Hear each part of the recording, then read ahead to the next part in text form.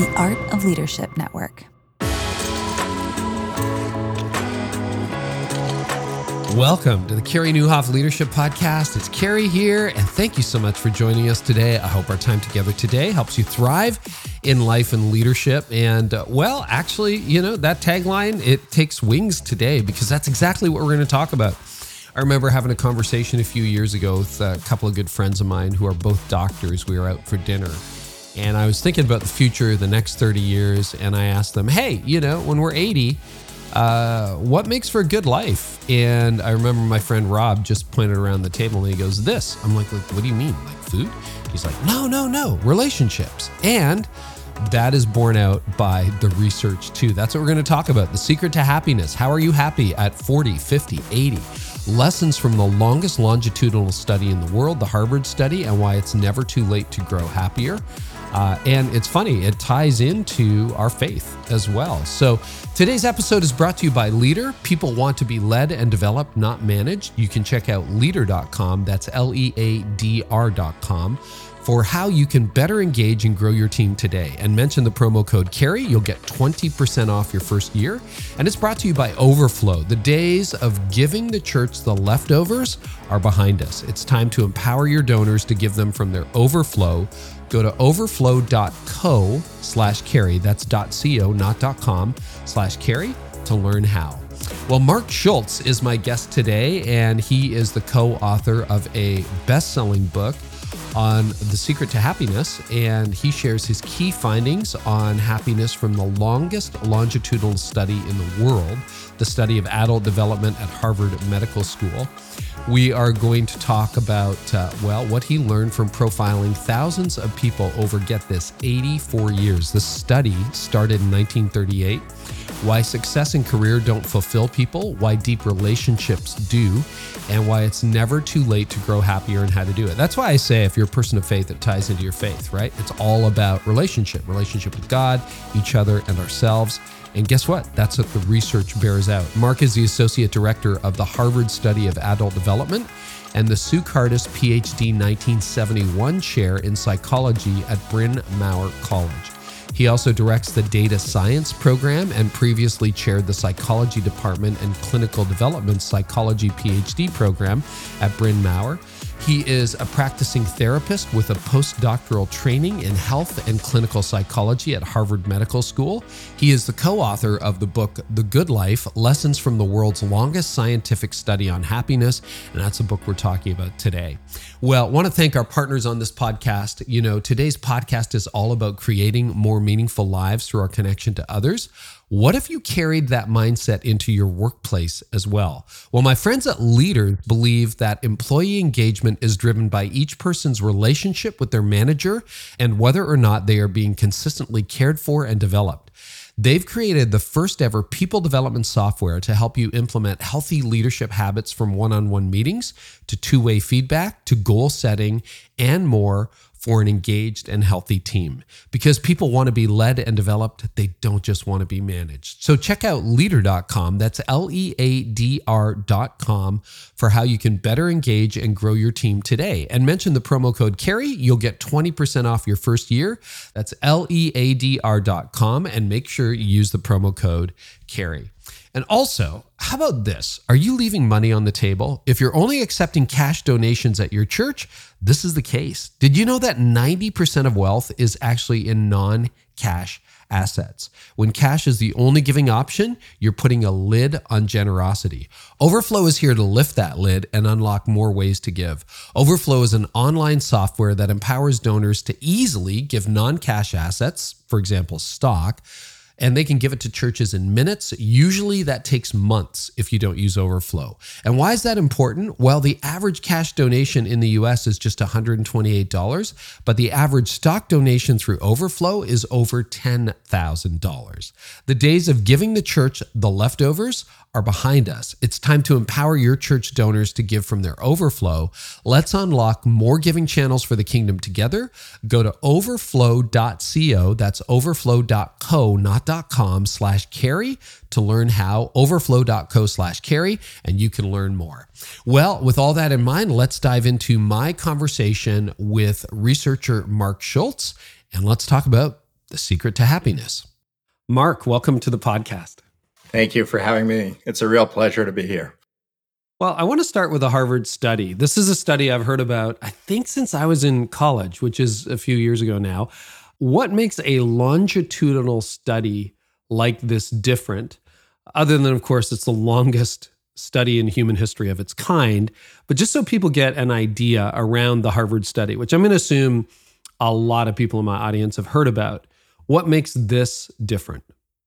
Yeah, so great question to start with. It's a study that's been going on for over 8 decades. So when we talk about a long time, we're talking about 83 years and running, which is incredible.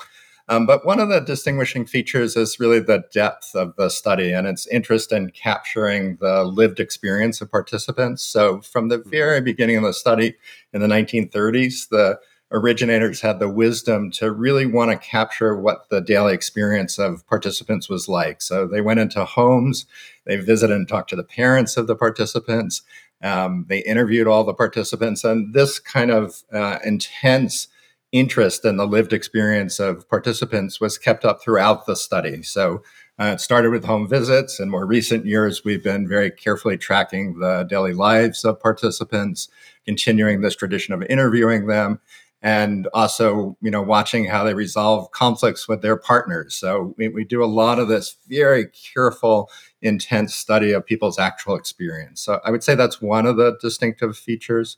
Another really important feature is the study started with 724 participants in the 1930s, and they came from very different walks of life. So almost 2/3 of the participants were young adolescent boys that were growing up in the poorest areas of Boston and tenement buildings and homes that very few of them had running water or toilets in them. And they were really, faced with a difficult challenge in life. And then not far away from those adolescent boys were folks who were going to school at Harvard University. So almost a third of the sample were students at Harvard and had a very different future. But that's where the study began, people from very different walks of life. And we've been able to follow them forward, of course, across 8 decades, which is just remarkable. Yeah, it's true. I mean, you mentioned this in the book, but John F. Kennedy was actually one of the original participants in the study. And things like this is not just, this is how long the average person lived or their income level. All that, but like how Kennedy voted before he became president. Right. The quality of his marriage and relationships, his, not that you're going to divulge all that, but his level of life satisfaction. Yeah.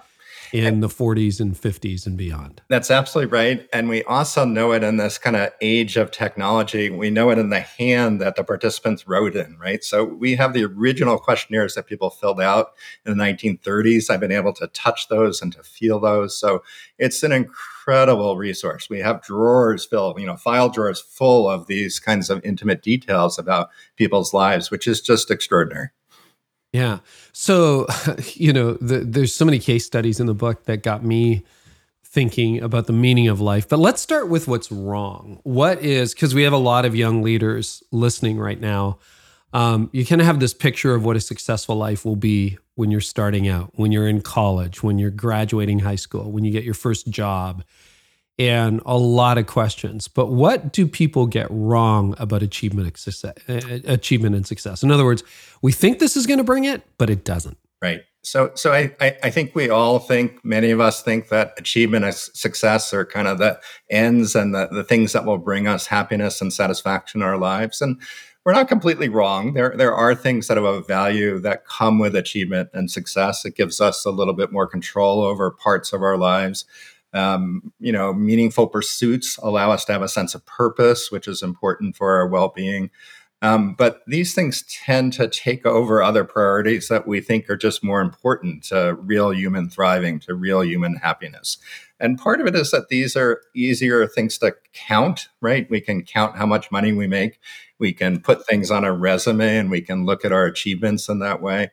But things that are more ephemeral, that are harder to kind of feel and to kind of count, like relationships, are actually the drivers of what makes us really flourish in life. So it's easy to forget that. And part of it is our culture doesn't do a good job reminding us of what's important. It tends to reinforce this idea that success and money and achievement are really the end all and be all. And very clearly, I think most of us know this, or at least have a gut instinct that it's not true. But in the book, we use some of these case studies to illustrate very successful people who, without any doubt have achieved at a level that is just, really unusual and maybe the envy of others, but maybe they're not living fulfilling and happy lives. So really important, I think, for folks to separate out this idea that achievement and success are critical for happiness. One of the things, as a Christian myself, a person of faith, the subtext, it's not a book that comes at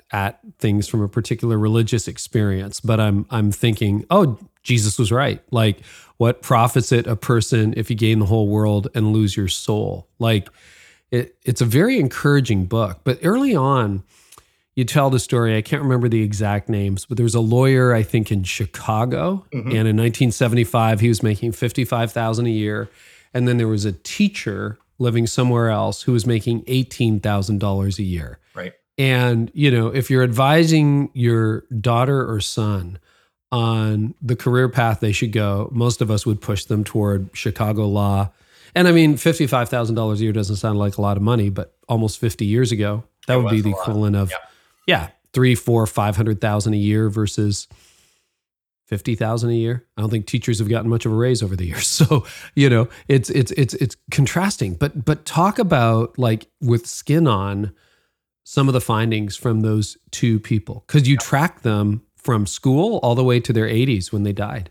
Right. So we use these case studies in our book, The Good Life, to really illustrate what our research is telling us, right? So our research is carefully done, it's exacting, and it has lived a good life for academic audiences, but it hasn't reached as many folks as we'd like. So part of the goal of writing a book like this is really to bring it to life. And we bring it to life partly by animating the stories of these two very successful people, but successful in different ways. So one really leaned into work, achieved at an incredible level, very successful lawyer, very successful academic in the law field as well, and really focused on that as the driving parts of this person's life. And the other person we profiled, very different life, was a teacher.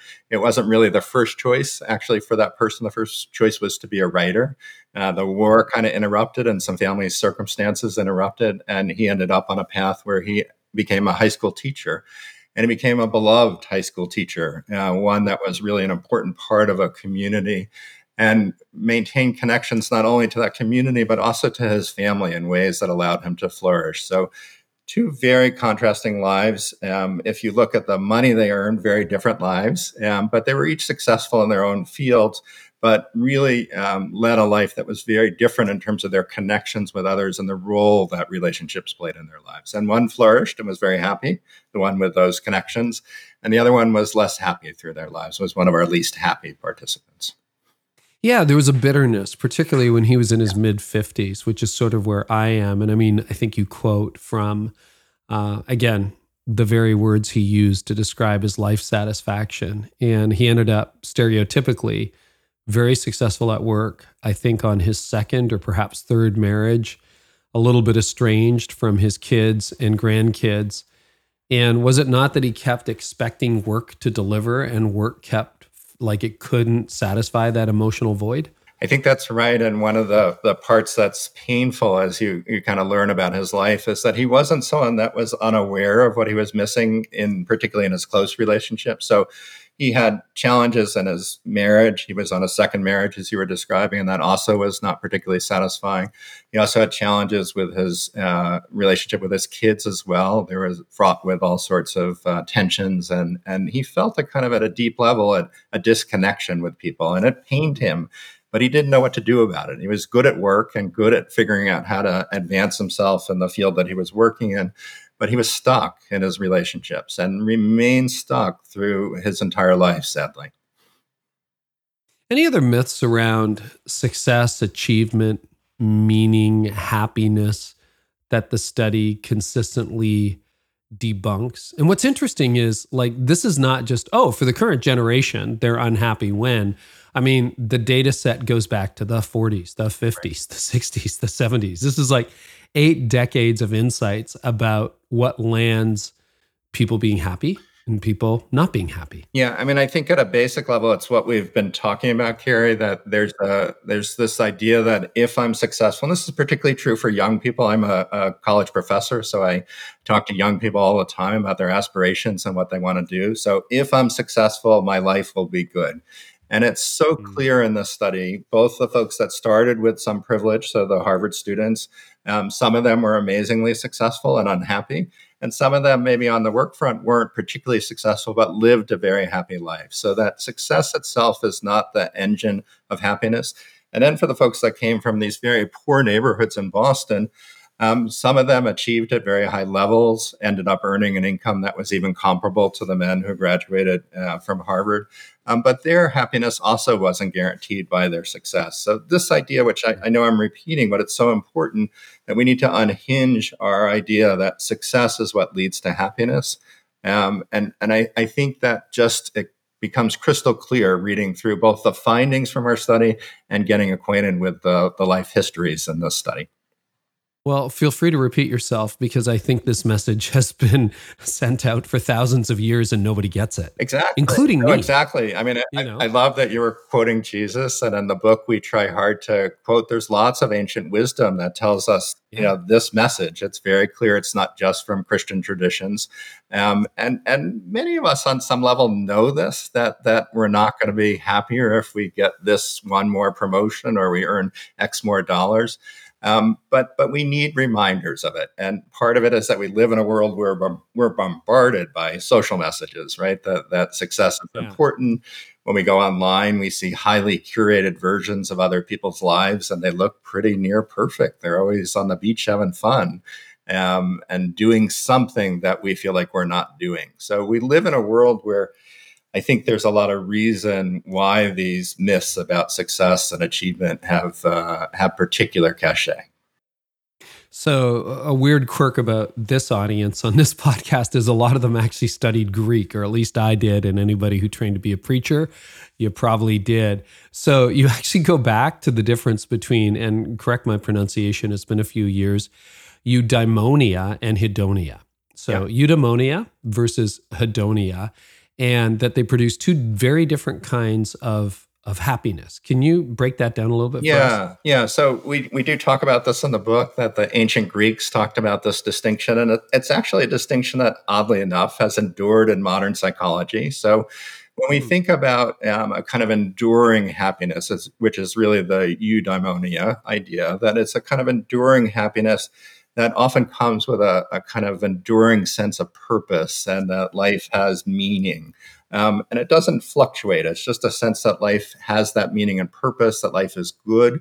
And we can contrast that with a more kind of hedonic view on well-being, in which we're talking about the pleasures and joys that we have, which are more ephemeral and they're fleeting, right? So both of those things are important. And in fact, in modern psychological research, most people will ask questions about people's overall life and their sense of satisfaction and purpose. So they capture that part, and that's understood to be a relatively enduring part. And then we also ask questions about day to day. How happy were you today? How much joy did you experience? How much pleasure do you have in your life? So both of those aspects of happiness are important, but that distinction comes from the ancient Greeks, and it's endured for sure. Yeah, and I think often we get caught up in that hedonic treadmill, good paycheck, success, nice car, nice house. And what the study keeps affirming is, no, that's not where it's going. Now, I don't think I asked this in my original question set, and I can't remember. I was reading an early copy, whether you addressed this in the book. But did you see, because one of the recurring themes of this podcast, 550-ish episodes in, is that anxiety seems to be higher than it used to be. Depression is higher than it used to be. Loneliness and isolation are you noticing a difference in the generations, like overall, like the meta pattern of, yes, if you try to win the word, you're probably going to lose your soul and not be happy. That pattern stands up. But is there a pattern of people are generally less happy in the 2020s than they were in the 1970s or the 1950s? Yeah, it's such an important question to think about. It's also such a challenging question to answer, right? So the way we talk about our well-being the way we talk about even the concept of stress, right? So one of my favorite conversations as a teacher is when I get to talk to students about stress. And I say to them, you all may know something about stress, don't you? And they'll right away, they'll tell me we're the most stressed generation of all time. We face challenges that have never been faced before.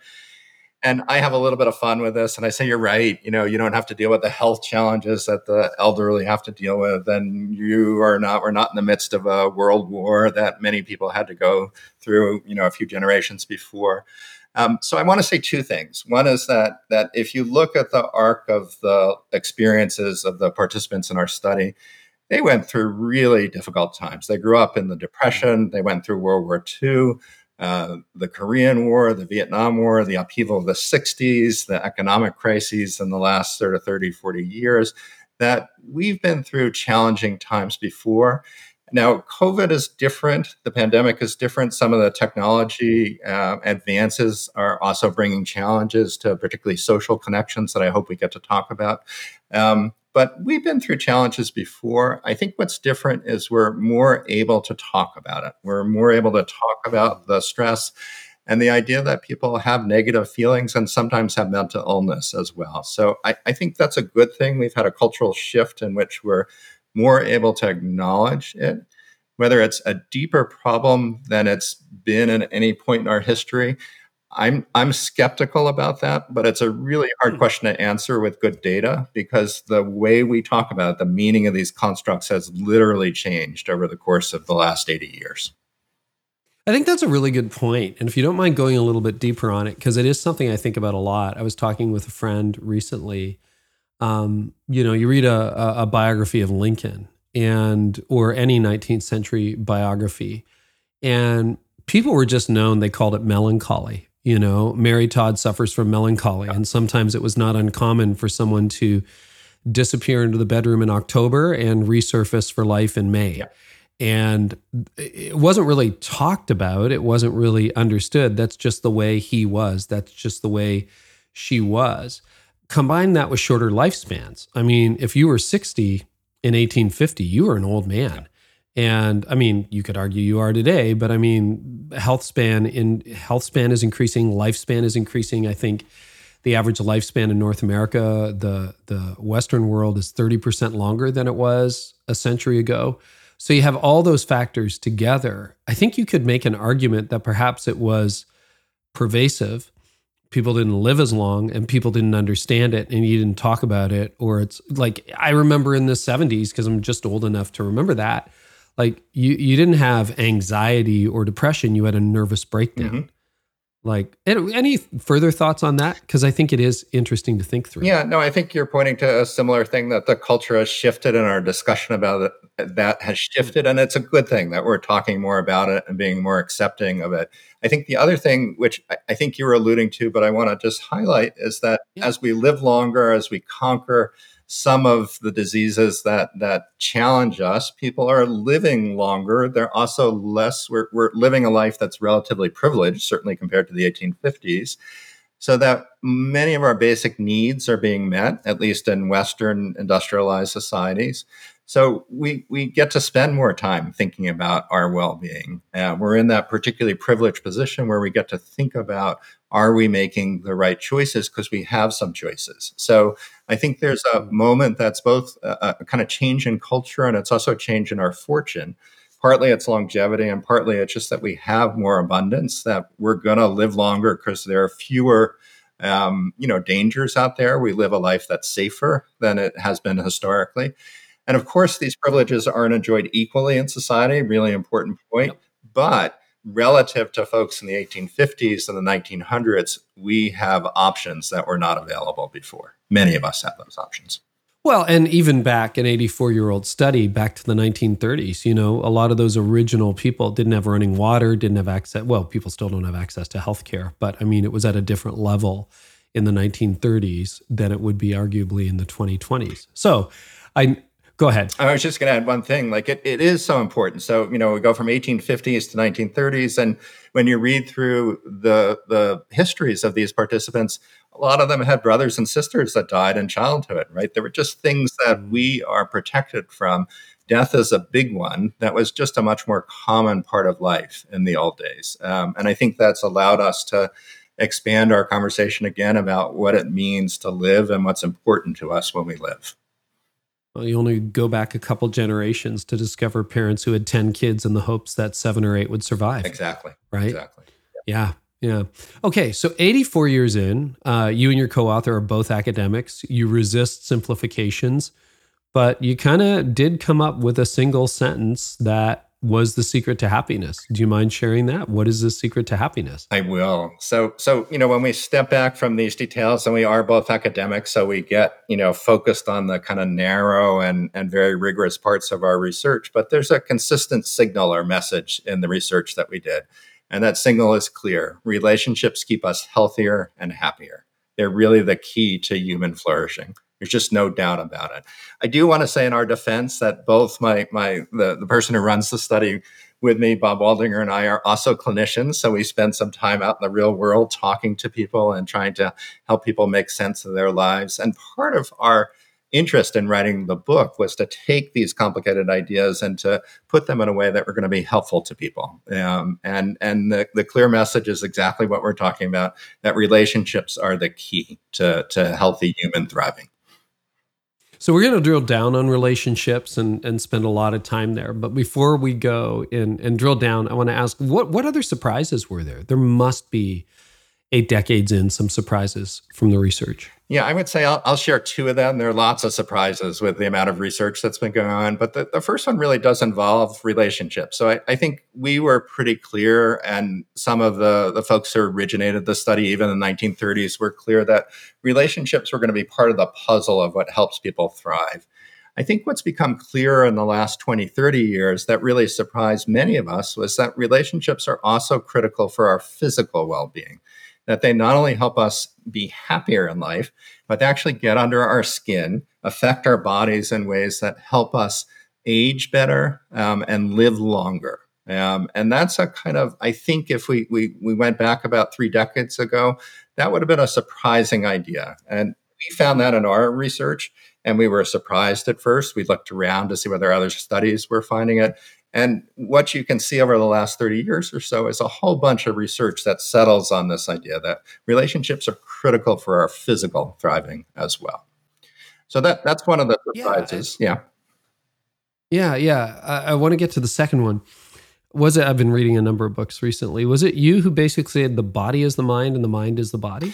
We didn't say that, but I think that's consistent with the message that we have, that it's just so clear that the things are going on in our mind, and our mind is driven by this physical entity, the brain. But the ways in which the brain experiences the world has a great impact on our immune functioning, on things like our inflammatory patterns. We're really beginning to unpack the ways in which our psychological experiences affect our physical ones. And many of them are mediated by our connections with others. We feel our most intense emotions when we're with others. So maybe it's not so surprising when we look back to see that relationships have this kind of impact. But they're so critical. And probably the easiest way to see this now is a lot of folks are talking about the epidemic of loneliness and disconnection. And it's really become a kind of public health issue. It's one that we think is a really important public health issue. And the reason it's a public health issue is that loneliness corrodes our physical health. It's corrosive to our bodies. So that lack of connection ends up eating us, or literally eats our body, and has that kind of negative impact on our health. So I think those are surprising things, and it's an area of intense focus these days, and also intense focus to think about how to remedy this problem. Why is it that so many people feel that sense of disconnection? So is it a reasonable conclusion then that if you want to increase a lifespan and health span, build good quality, deep relationships with people? Exactly. So the studies that have been done, it's remarkable. But if you look carefully at hundreds of studies, what you find is a connection between social disconnection or loneliness and either death or physical health that is of the same magnitude as smoking or obesity, right? Those are two of our major public health concerns. So, yeah, the path forward is improving our relationships. Was there any data? I want to get to the second surprise, but was there any data? I mean, there is the stereotype that's been out there for a long, long time, and I don't know whether it's urban legend or myth or whether it's substantiated by the data. But the CEO, highly successful, retires in his or her 60s. Usually, it's a him, and phone stops ringing. Nobody emails, nobody texts. Dead of a heart attack 6 months into retirement. Is that like a legit real thing? I don't know about the heart attack piece, right? But I do want to say that retirement is a really challenging transition for people. And it's particularly challenging for people who poured their life into work. And there are a number of reasons. One of the ones that I think people often land on is that people lose their sense of purpose. They don't have a reason to wake up in the morning. But there's another important thing that I think is lost sometimes, which is we have a lot of connections through work, that when we go to work, even in this virtual world, we have connections with other people that are really important to us and in many ways sustain us. And when we retire, we have to rebuild our social network. So for many people, there are two things that are very challenging about the transition to parenthood: finding a new kind of sense of purpose and refiguring out what their social network is going to be like, where they're going to get the things that they need to get socially. And I think those are both challenging. Yeah. Other surprises or surprise? I think the other big surprise is that, it's sort of never too late. That if you look at the stories of the participants in the study, people make remarkable changes throughout their life. So we profile some of these. There are folks that go through their 50s, 60s, and 70s unhappy, feeling disconnected in relationships that aren't working for them. And something happens. Often it's something that they do, something of their own initiative. They decide that they want to change, or there's a kind of just a serendipitous opportunity that comes about and it leads to changes. So this, I think, is an important message. You suggested at the beginning that this is an optimistic book. And I think the optimism comes from the observation of people's lives, that it's never too late. So we have a story of someone in their 60s and early 70s that really turned his life around. Very socially isolated, happened for a variety of reasons to join a gym in his 60s because he wanted to improve his health. He was having some health challenges and suddenly found a community of people that he was with every day that had some interests that he shared outside of the gym as well, and went from one of the loneliest people in the study to someone who could count on friends to do things, not just work out together, but to see movies together and talk about movies, which he loved. And this was a change that I don't think anyone would have predicted for him. His kids wouldn't have predicted it. His former wife would not have predicted it. So I think it's an important story here, and it's one of hope that there's always time to change. No, that's really encouraging to know too. I have a theory, and again, would love your take on it, test it, throw it out, whatever. That, about a decade ago when I was in my mid 40s, I kind of realized, wow, you probably calcify unless you're intentional as you get older. Like I felt like there were two spirits in me, the grumpy spirit and the cynical spirit, and the curious person and the open person and the relational person. And I felt like there was a battle.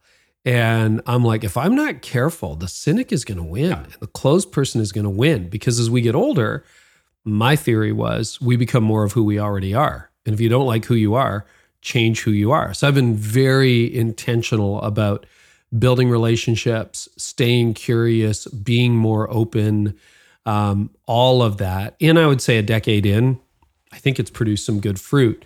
But do you tend to calcify otherwise, like just sort of meander down that path to a very closed, lonely world, or move down the path that toward an open, more expansive world? Yeah, I would say I'm going to give two answers. And on the surface, the two answers seem like they may be at tension with each other, that they may contradict each other, but they're not actually contradictory. So the first answer is yes, that I think if we don't work at it, if we don't work at what we call our social fitness, that it tends to calcify just like our physical fitness does, that we take for granted the idea that our social relationships should work naturally and we don't need to put effort into them. And I think the people who thrive the best are folks who are doing something like what you're describing, Carrie, that they kind of take stock of their strengths and their weaknesses, and they think intentionally about nurturing their relationships, the ones that are important to them, and building those connections across time. So really important idea.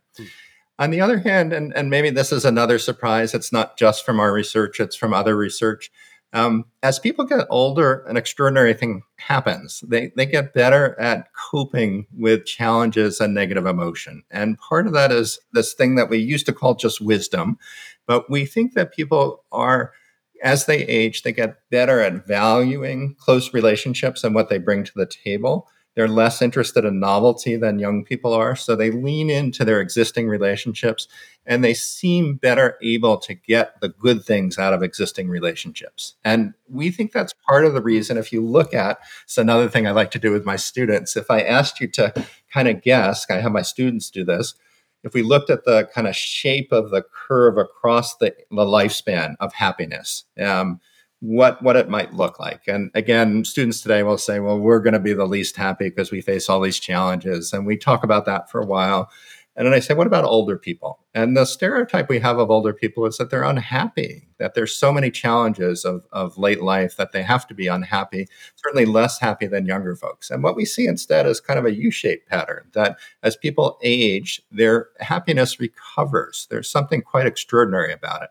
And part of it, we think, is that they come to recognize the value of connections in a way that causes them to double down, like you did in your 40s and 50s, to really think about what's important to them.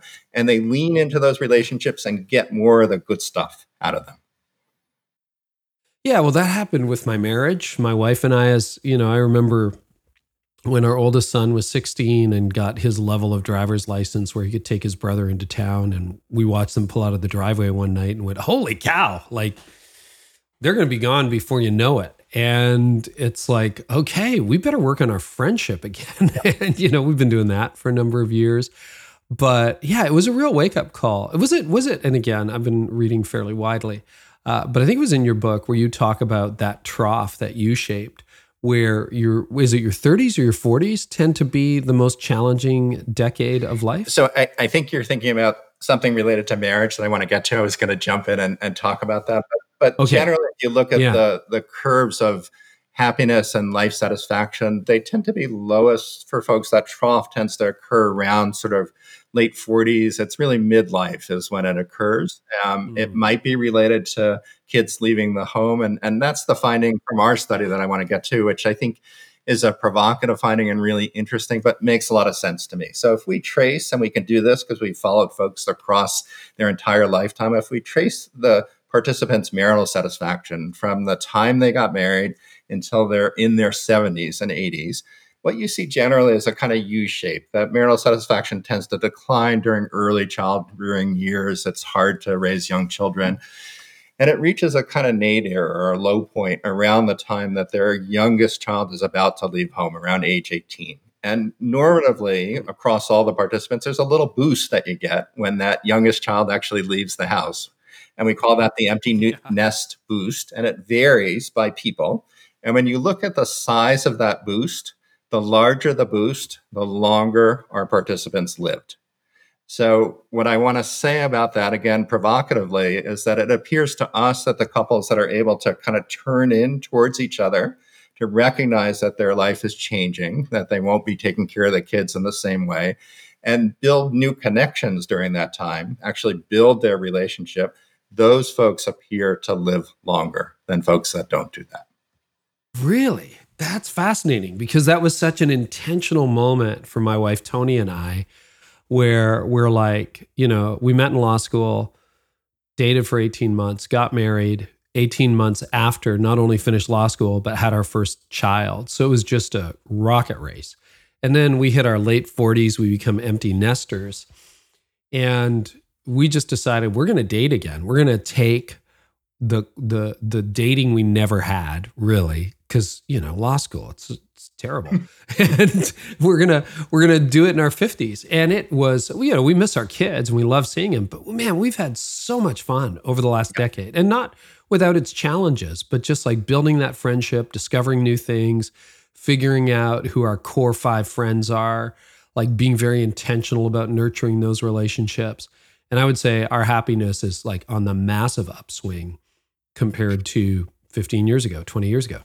I love it. I love it. So that's a good example, right? And it's also an important example. These, the participants that we studied, again, their midlife occurred, in the 40s and 50s. So we're talking about folks from a kind of big generation or two before. But some of these patterns, I think, clearly are universal patterns. So this experience of the emptying of the nest is a really important time of life for a marriage. And very few studies have the before and after data to really see, what that shape of that satisfaction curve is like. And then to be able to follow folks all the way to the end of their lives, it's very rare to have those data. So I love your story because it really illustrates the finding.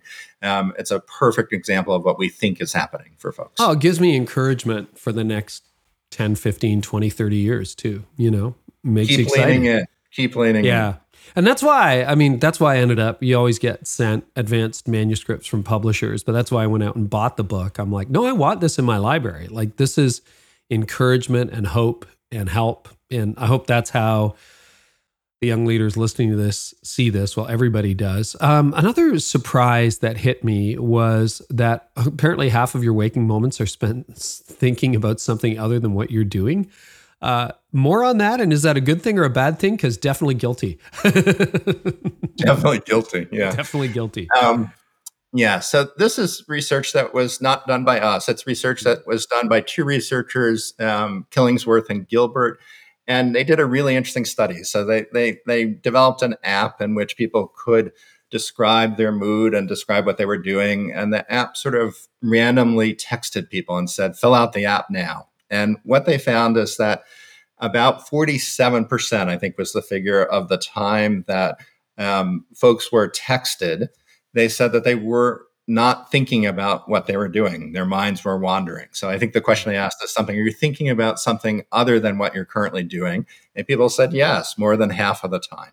So first conclusion is that you're not alone, Carrie, that human for minds to wander, and they wander frequently, more than half of the time. The other part of it, though, is really critical. When people reported their minds were wandering, when they weren't focused on the activity at hand, they were less happy. And that effect was pretty clear. So that we're most engaged, most happy when we're present, when we're actively focused on what we're doing, not thinking about what we did before, not worrying about what we're going to do in the future. That our ability to focus on where we are at right now is important to our well-being, is what that study suggests. It's sort of the power of the moment, right? Yeah. You want to be in the power of the moment. I'm working on that. That's a growth area for me, but yeah, I wanted to touch that. Any other surprises, or ready to drill down on relationships? No, let's talk about relationships. Yeah. Yeah. So let's spell out the negative. What are some other, you've hinted at it, and I don't know whether there's more or not, but some of the consequences of not having close, healthy relationships. And maybe we should even define relationships, because a lot of people would say, well, I have 1,000 friends on social. I have all these people I know. I have these acquaintances at work. So what actually meets the criteria of healthy, close relationship? Let's start there. Yeah, this is, again, a really important question, and one that I hope we get a chance to even talk some more about. So when we talk about relationships, we're talking about your close relationships, your relationships with your friends, with your partners, but we're also talking about something that social scientists will often call weak ties. And we don't love that terminology of weak ties, because it turns out that weak ties, these are things like your postman or the bus driver or someone that you see waiting for the bus every day. That those kind of jolts of energy we get when we connect with people that we don't even know that well, but we may have the opportunity to do, and maybe even have the opportunity to connect in that regular way if they're on our route to work, that those jolts are important to our well-being too. So when we're talking about relationships, we're talking about the whole gamut. We kind of refer to this as our social universe. And it turns out, because if you think about it, like a lot of us spend a lot of time at work. That's one of the places where we spend most of our waking hours. And some people are lucky enough to have good friends at work, but a lot of people don't. They have acquaintances at work and colleagues at work. Because we spend so much time at work, those relationships are important to our well-being. So broadly, when we talk about relationships, we're talking about the full gamut from the closest relationships to those ones that feel more distant, but may also give us important things, including those kind of jolts of energy that make us human and those jolts of connection, right? That remind us that we're all connected to each other. So you asked about what happens when we don't have those relationships. Mm-hmm. And again, we talked a little bit about the epidemic of loneliness, but I think that's the most obvious place, that there are estimates of loneliness in the kind of modern Western worlds. There's also estimates at similar levels in Japan. There are emerging estimates that these are problems in other developing countries as well. It approaches a third to 40% of people say that they're lonely, that they feel a sense of disconnection with others. And I think it's surprising to people. So again, I work at a university, and young people have some of the highest reported rates of loneliness among all groups. They're surrounded by thousands of people like them. They have lots of opportunities to connect, but they report feeling high levels of loneliness. So the question is what loneliness or disconnection or the lack of relationships does to us. And I think it hurts us in a number of ways. And to do that, we need to go the other way and to think about what relationships give us. So relationships give us so many things that I don't think we fully realize, right? So they help us through tough times. They help us regulate our emotions. So what do I mean by that? They help us deal with challenging emotions, or when we're upset, we have someone we can talk to. They give us perspective on things. So it may be a point of validation that our view is right, or it may be gee, Mark, I don't think you're thinking about this the right way. I think you've missed some things here, right? So they give us important perspective. They give us those opportunities, as I've suggested, for real connection. So for me, I'm a psychologist. I don't consider myself particularly extroverted, but I love those moments of connection that I have with other people. They're so important to my health and my sense of just being alive. So those jolts of connection, we experience joy with other people. We have friends, for example, or relatives that we like to hang out with because they're fun. We have joy. We experience happiness when we're with them. So I think we tend to underestimate what relationships give us. And then it's maybe not so surprising because we underestimate that what happens when we don't have those connections. If we think evolutionarily, in long distant times, relationships were critical for our physical survival. If we didn't sort of bond together, we wouldn't be able to survive. Pretty easy to pick us off, right? Yeah, really easy. So social connections are really, kind of ingrained in our DNA, literally. They're part of our genetics. But in the modern world, they still serve an important function. And a lot of people think about that feeling of loneliness as almost akin to a feeling of hunger. When we feel lonely, it's as if our instincts are telling us we need more connection. We have to satisfy that need for connection. So I think this is a big public health challenge, and it's because of how important relationships are. So some of my regular listeners will be familiar with the Dunbar's number. I don't know whether you know that number or not, but that whole idea that we're built for 150 relationships. Like personally, that was the historic village, and then probably 12 to 15 friendships and 3 to 5 close friends. And I found that to be true experientially. Any comments on that? Because I think we can be like, you're right. I remember college very well. You're surrounded by 1,000 people. There's get-togethers, parties all the time. You're studying with people, but you can feel profoundly alone. Like how does that idea of like close friendship, friends, and then the wider circle, how does that play out in the research? So this is a question that I get asked a lot when I give talks about our work. How many friends do I need? How many relationships do I need? How many are really important? And oftentimes it's motivated by people that consider themselves introverts or shy, and they want to know if they have enough people in their lives. And what I want to say is the conversation really, I think it's useful to kind of move it in a slightly different frame, that it's not so much about the number of people, because we do come in different flavors. Some of us thrive when we're with lots of people, and some of us, just like some solitude, but also enjoy connection. So the question is what it is that relationships give us. And some of what I talked about before are examples of that. So if you're in trouble, do you have someone you can call and count on to help you when you're in trouble? If something happens in the middle of the night, Who are you going to call? If you have one person that's there for you, that's good. Maybe that's enough. If you have two or three people, you're lucky. Do you have people that you can go out and have fun with? Do you have people that can teach you things, teach you new things that you don't know about, connect you to a world that perhaps you don't know as much about, but you're curious about? Do you have people that know things that might help you when you have challenges, that may know things about medical problems or things about how to do taxes that we need to figure out in our everyday life? So the number stuff, which I think is really interesting, and we often get caught up in whatever the number is. So Dunbar was an anthropologist and was interested in sort of these different levels of connection that we have, and I think that inner circle, which is the circle that we're most interested in, that inner circle, people vary. Some people it's one or two people, and some people are really able to maintain tight connections to 7 to 10 or 12 people. That's more unusual to do that.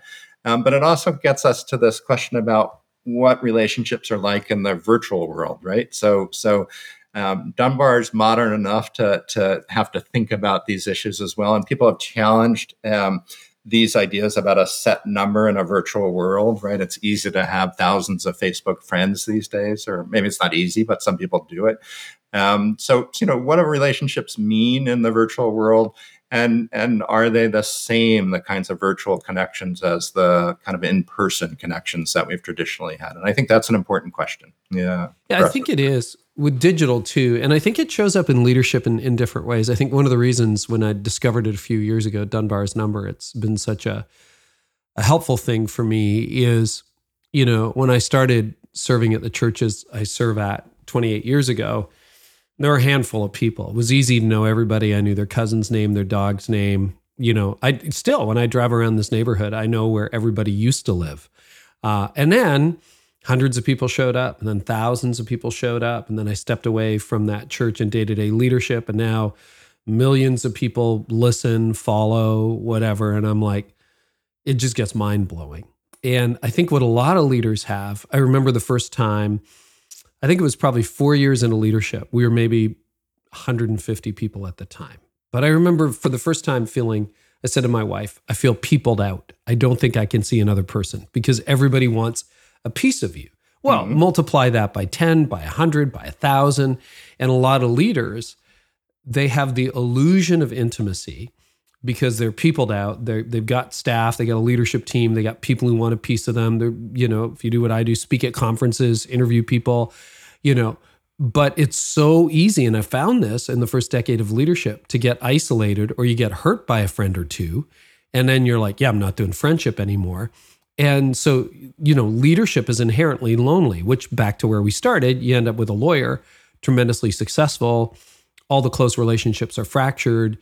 He's got nobody to call if he needs to, fix his dishwasher because he doesn't have friends like that. He just has repair people. Any particular pitfalls for the successful or those who lead larger things or just deal with people all day who maybe have this illusion of intimacy? That was a long question, but you know what I'm getting at? Because I think it's an occupational hazard.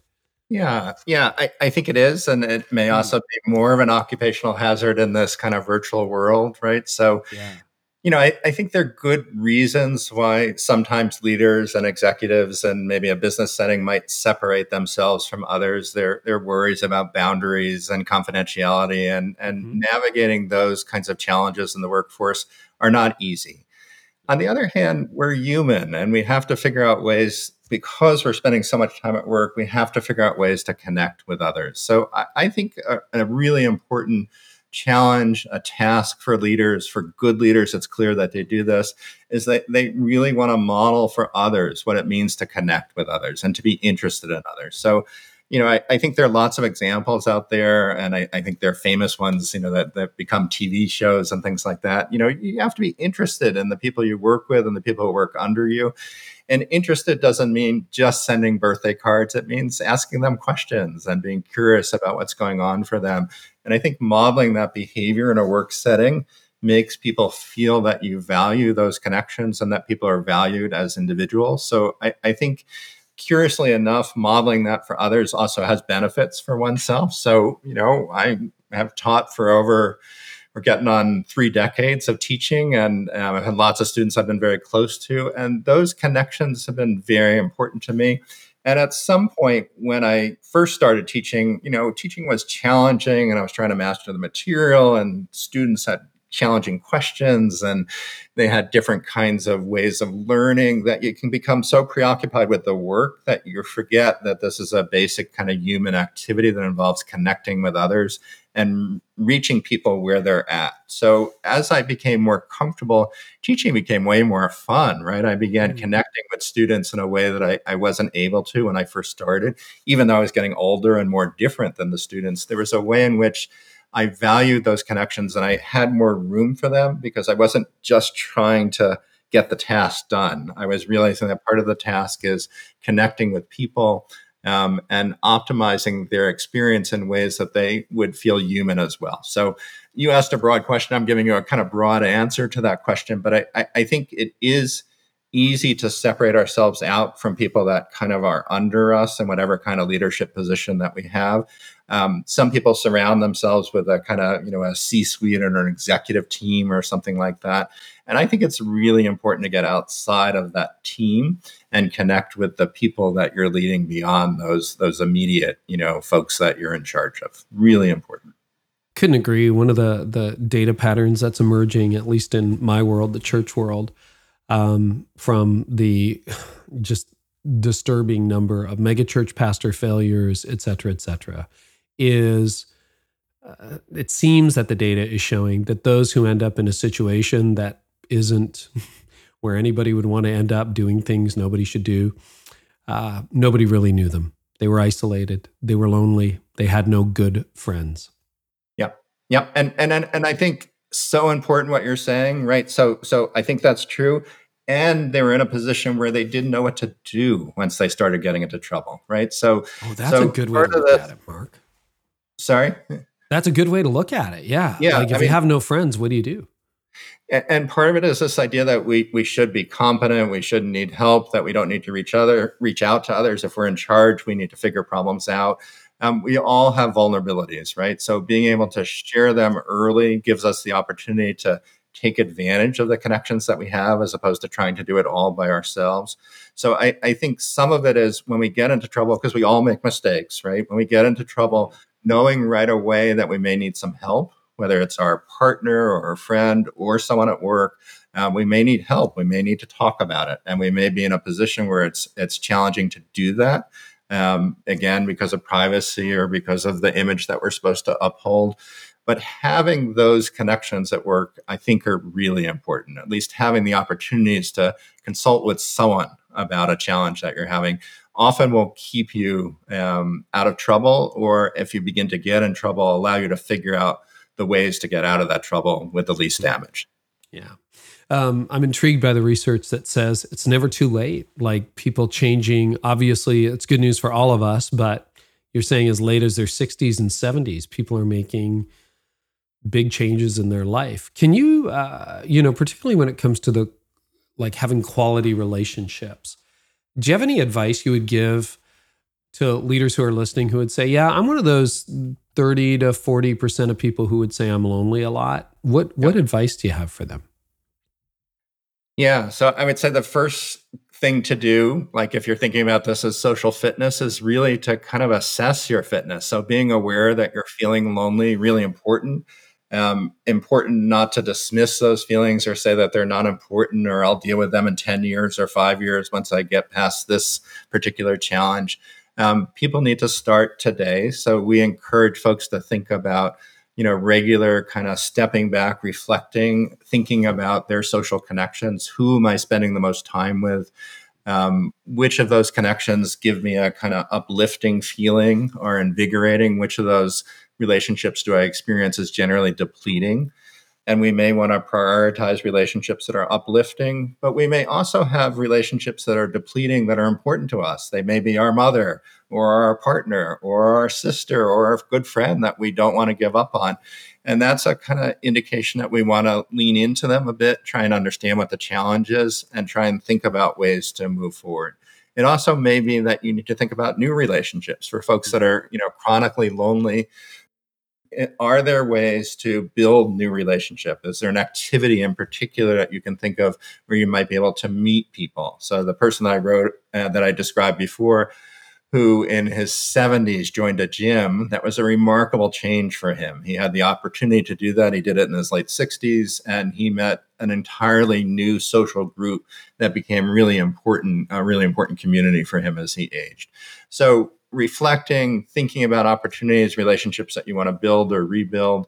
And then I think there are a bunch of things that we can do to kind of improve our connections with others. We want to be curious about their experiences. So, many of us worry a lot about particularly lonely people, about, whether we're doing this the right way, excuse me, or whether we're, saying things correctly, or whether we're funny or not in relationships. Oftentimes relationships, we spend too much time worrying about ourselves and how good we're doing, and not enough time trying to think about what the experience of other people might be. So what gets this person excited? What's interesting about this person that I don't know about, that I'm curious about, that I've been dying to know?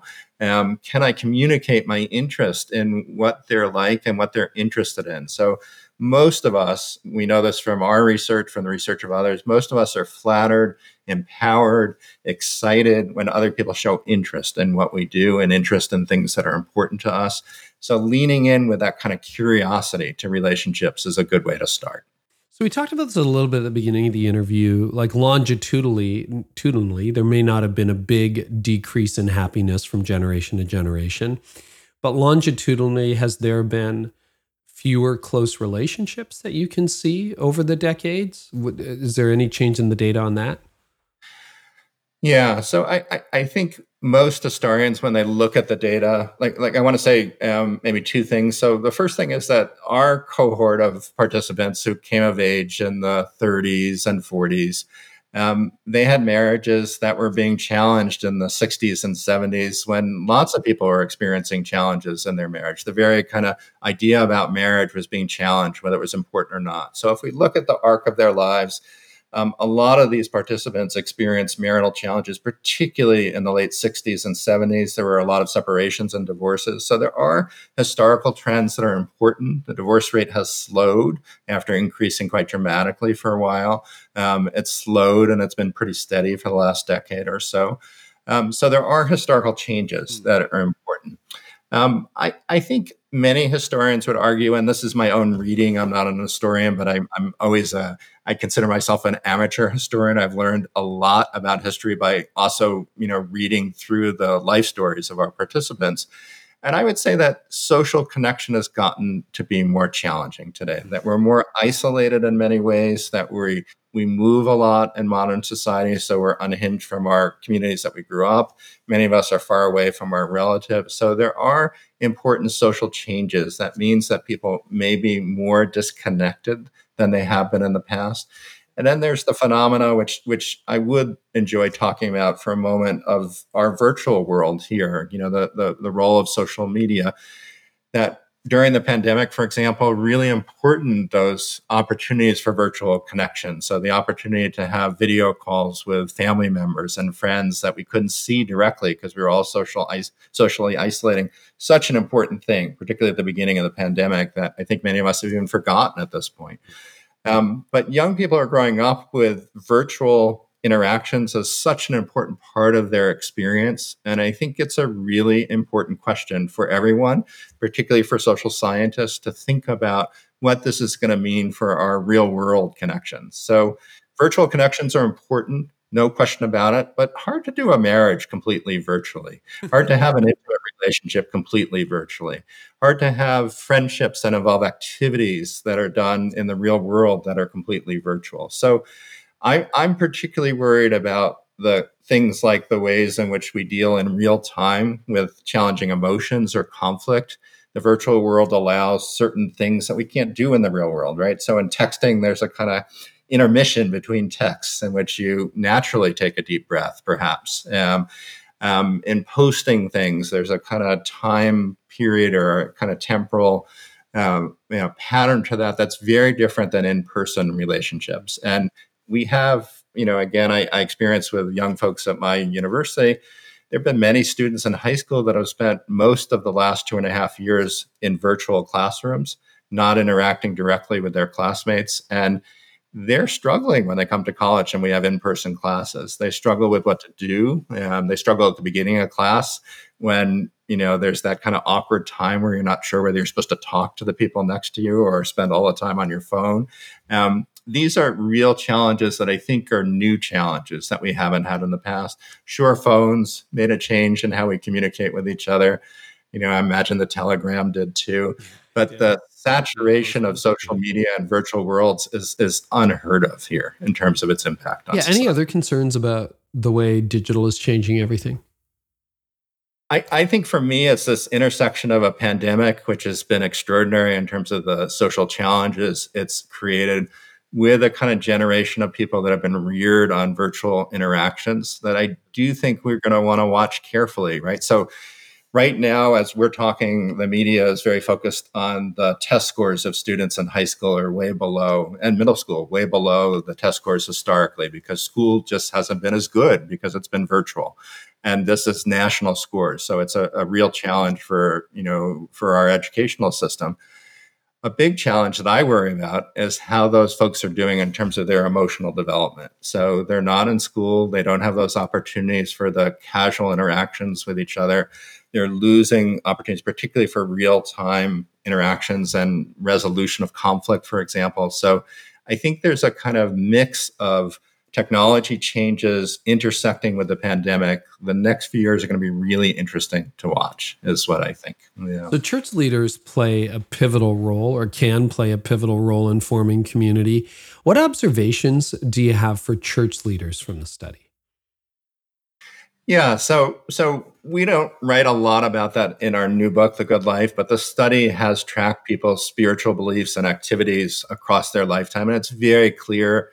There's a question we ask participants, can you tell us what kind of philosophy you turn to when you're faced with challenges? And a lot of the participants talked about God being an important part of their response to challenges, or their faith community. So they talked about either their spirituality or their connection to a faith community. And I think those things are still important, right? The times have changed. There are perhaps fewer people in faith communities in many areas. The pandemic numbers also look like there are fewer people attending church post-pandemic, and who knows how that'll play out as the years go by. But I think faith communities are still a really important source of community for people generally. And faith leaders, really important source of modeling behaviors for others that we think are really important. So I think we don't want to forget how important it is to see people doing the right thing, see people talking to folks that are different than them, reaching out to folks that are less fortunate than them. So, if we read through our life histories, there's lots of material in there about the sustenance that people got from their faith communities, from the church, from their belief in God, that helped carry them through challenging times. And I think those lessons are still important today. I'm just writing something down here. You've said something a couple times, and you mentioned modeling the way, not just teaching the way. So I've got a few things flashing through my head. I just want to flag for leaders listening, particularly church leaders. I think the current or previous generation of influential pastors talked about the way, but didn't model it. And if you look at a number of up and coming younger leaders, what they're doing and where there's a lot of momentum right now is we're going to practice the way together. Here's some rhythms, here's some disciplines, here's some relationships you need to build in. And it's more not like, come in and do what I say. It's come and do as I do. I think that's really interesting. And I think that's a tremendous opportunity for leaders to practice what we preach, and maybe to even change our preaching a little bit, along those lines too, a little less prescriptive and a little more descriptive when it comes to community. Exactly what I was thinking about. So yeah. I think that the modeling of people that we respect, that are in positions of power and influence, are just so important that we're kind of thirsting for models. And, we're capable of doing good things, but we often need some encouragement or some modeling about how to do those things. So I love the idea that rather than just preaching it, it's about walking it as well, which is really critical. Like look at what I'm doing in my life to build up relationships, et cetera. I'm not sure I was particularly good at that in the first decade of ministry, and have taken that a lot more seriously in the last 15 years. So it's great. One of the areas that I've noticed, I have a particular interest in close relationships, so marriage and intimate relationships. And there have been folks in the clergy that have always been really good about talking about their closest relationships and their intimate relationships, that, and how challenging they can be and the ways in which they need to enrich them. And I think that that's a role that sometimes we don't fully appreciate it. And maybe it has to do partly with premarital counseling, and the role that the church has taken in that. But I think there have been important figures in a number of churches that have really put out there as a model my own relationship and the challenges that I've had. You talked about it in our interview here. Mm-hmm. And my wife wrote a book about it. Yeah. So important. Yeah, because it's real life. Like, we tend to bring our A game to the public square, and sometimes it's good for people to see the B game and the C game occasionally as well. Yeah, I think that's right, Carrie. And, again, we've talked a few times about how optimistic the book is, and it is. There's always time to improve your life. But people often will say to me, okay, so I get the message, relationships are important. So why isn't that we kind of lean into relationships? It seems so obvious what we should be doing. And part of the answer is that relationships are also messy. They're challenging, right? So being in a long-term relationship is really challenging. About half of them don't work. And there's a reason why they don't work. So there's a lot of work we can do to help people nurture relationships. And part of it, to get back to our topic now, part of it is really providing models. And those models need to acknowledge that sometimes challenges happen. We all face things in life that challenge us. And for a lot of people, it's in close relationships that are important to them, but they're just not working the way that they want them to work right now. Doesn't mean that they'll always be like that, though. Well, and the same with friendships too. They can change and morph, and they don't always work out. Sometimes bridges get burned, and sometimes they dissolve, but you got to keep going. Okay, couple of just quick questions before we wrap up. How much of our happiness is within our control? Yeah. So there's some disagreement about this, and some would say chemistry, depression, like can't control it. Absolutely. So the way I like to talk about this is that, of course, genes matter. Of course, our circumstances matter. The question is sort of, is there room after we account for that, for things that we could do on a day-to-day level? And the answer to that is yes, that all scientists agree on that. What they disagree about is the exact percentage. So there's a famous pie that a researcher developed that tried to apportion this into very specific amounts. And the amount that this person attributed based on lots of research was about 40% of our happiness can be controlled by us in our everyday activities. And some people have attacked that figure. Maybe it's too high. Maybe it doesn't recognize some of the complexities of how daily life interacts with genes, because they're hard to separate sometimes, actually, when we get into the details of how genes work.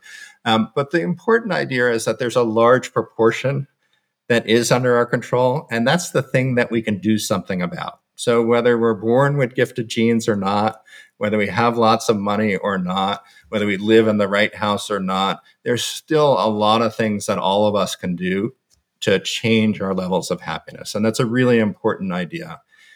Another idea that's related to this is the happiness set point idea, that people may have heard about this idea that, like weight, people kind of have a set point, and after good times, your set point is challenged to raise up a little bit, but eventually we return to that same set point. And I think that's both true and probably too simple. There are things that we can do on a daily level to change our priorities and to change the activities that can make a material difference in how happy we are and also how healthy we are. So I think set point is a kind of way of saying that we have a personality, a way of approaching the world that may make us sound consistent about how we think about things. And it may make us partially be consistent, but even that set point can be shifted. And it shifted particularly by events in our life, by aging, different kind of priorities and opportunities that come about as we age. And also serendipitously, we meet people that show us new things that excite us in new ways. So I do think that genes have an impact on us, that the set point idea has some truth to it, but there's lots of room for us to control our destiny too when it comes to happiness. Yeah. And because you've studied people all of their lives, do you have a record of any of the common regrets of the elderly or the dying? We do. So one of the things we did when people were in their 80s is we called them every night for 8 nights, and we got a kind of detailed portrait of what their daily life was like. And then we asked one big question. So one of the questions we actually asked was about their spiritual life there. But we also asked them about regrets that they may have. And I would say a lot of the regrets centered around relationships, and they were all of a kind of consistent variety. I wished I had spent more time on relationships that were important to me. Another variation was there are people in my life that I was close to, that I let those relationships erode. I didn't prioritize them enough. If I had it to do over again, I would have leaned into those relationships more. There was a kind of complementary emphasis on work, that some people felt that they spent too much time at work, that they had worried too much about success or achievement and wished that they had thought about other priorities in their life. Oftentimes they mentioned their families in that context. And then there's another thing which I find really interesting. This is, again, the wisdom of 80-year-olds. They said that they wished that they worried less about what other people thought about them. And I think what they meant there was that not that they don't want to do good things, right? I don't want to be misunderstood here, but that they wish they worried less about how other people perceive them, that they worried less about how they were doing in the moment, that they were doing something wrong all the time, that they just wanted to be in the moment, part of that being present in the moment. That's what I think folks were communicating. So reading those regrets, an amazing thing about this study for me, what a privilege to be able to read about people's lives, to feel the questionnaires that they wrote on in their own hand, and to hear people have lived a full life and I know something about them, to then hear what their kind of retrospection is about what that life was like. Really profound. For me, this is a kind of important spiritual experience, right? It's a kind of access to humanity and a shared experience, just incredible. Yeah. So these regrets are really interesting to read. And those were the top 3, I think, that I described there. I'm adding it to my library. It's a great book. It's called The Good Life. It's out in January of 2023. Is that right? January 10th. Yep. All right. Awesome. And where can people find you and some of the other work on this longitudinal study? A couple of key websites. So we have a book page for The Good Life, and it's thegoodlifebook.com. Good Life separated by hyphens. And you can also find me on LinkedIn. You can find me at my academic home at Bryn Mawr College. There's also a website for the Harvard Study of Adult Development that describes a little bit of the research. But those are probably the best places. We'll link to all of it. Marc, this has been a delight. Thank you so much. And thanks for all the hope and the encouragement. Thank you. It was a pleasure. Man, I love that conversation. It just confirms so much of what I've seen in my life and what I've experienced in my life. And want to thank Marc so much for that conversation. And you can find show notes over at careynieuwhof.com/episode 552. They're free, and we got transcripts as well, links to everything that we mentioned. Thank you to our partners, Leader. People want to be led and developed, not managed. So check out leader.com. That's leadr.com. to see how you can better engage and grow your team today. Mention the promo code Carey. They will give you 20% off your first year at leadr.com. And the days of giving church the leftovers are behind us. It's time to empower your donors to give from their overflow. Go to overflow.co/Carey to learn how. That's overflow.co, not .com/Carey. And you can get your people empowered to give from their wealth, not just their income. Next episode, we've got Craig Groeschel back on the podcast. I just love having Craig. He's one of those guys who has an open invitation to hang out here. And we go behind the scenes on habit making. You probably heard Craig talk a lot about habits. Well, we talk about why he's not naturally a disciplined person, how he turned that around, the current habits he's mastering, including a deep dive on how to improve your sleep, and the 3 habits every leader should focus on. Here's an excerpt. You gotta learn. You're gonna ask more questions. And what you learn determines how you sleep, how you eat, how you read the Bible, how you have a marriage, how you think determines what you do. Who you're with impacts every area of your life. So, man, I'm glad you asked that. Because there you go. I'm glad I asked it too. The answer is probably more powerful and profound than I would have ever expected, but I would recommend the habit of learning, the habit of training your thoughts, and the habit of choosing your friendships, and that's what I'd recommend. That's a powerful time with Craig. So that's coming up next time. Also, who have we got on the podcast coming up? We have John Mark Comer, David Kroll, John Lee Dumas, Erwin McManus, Andy Wood, Gretchen Rubin.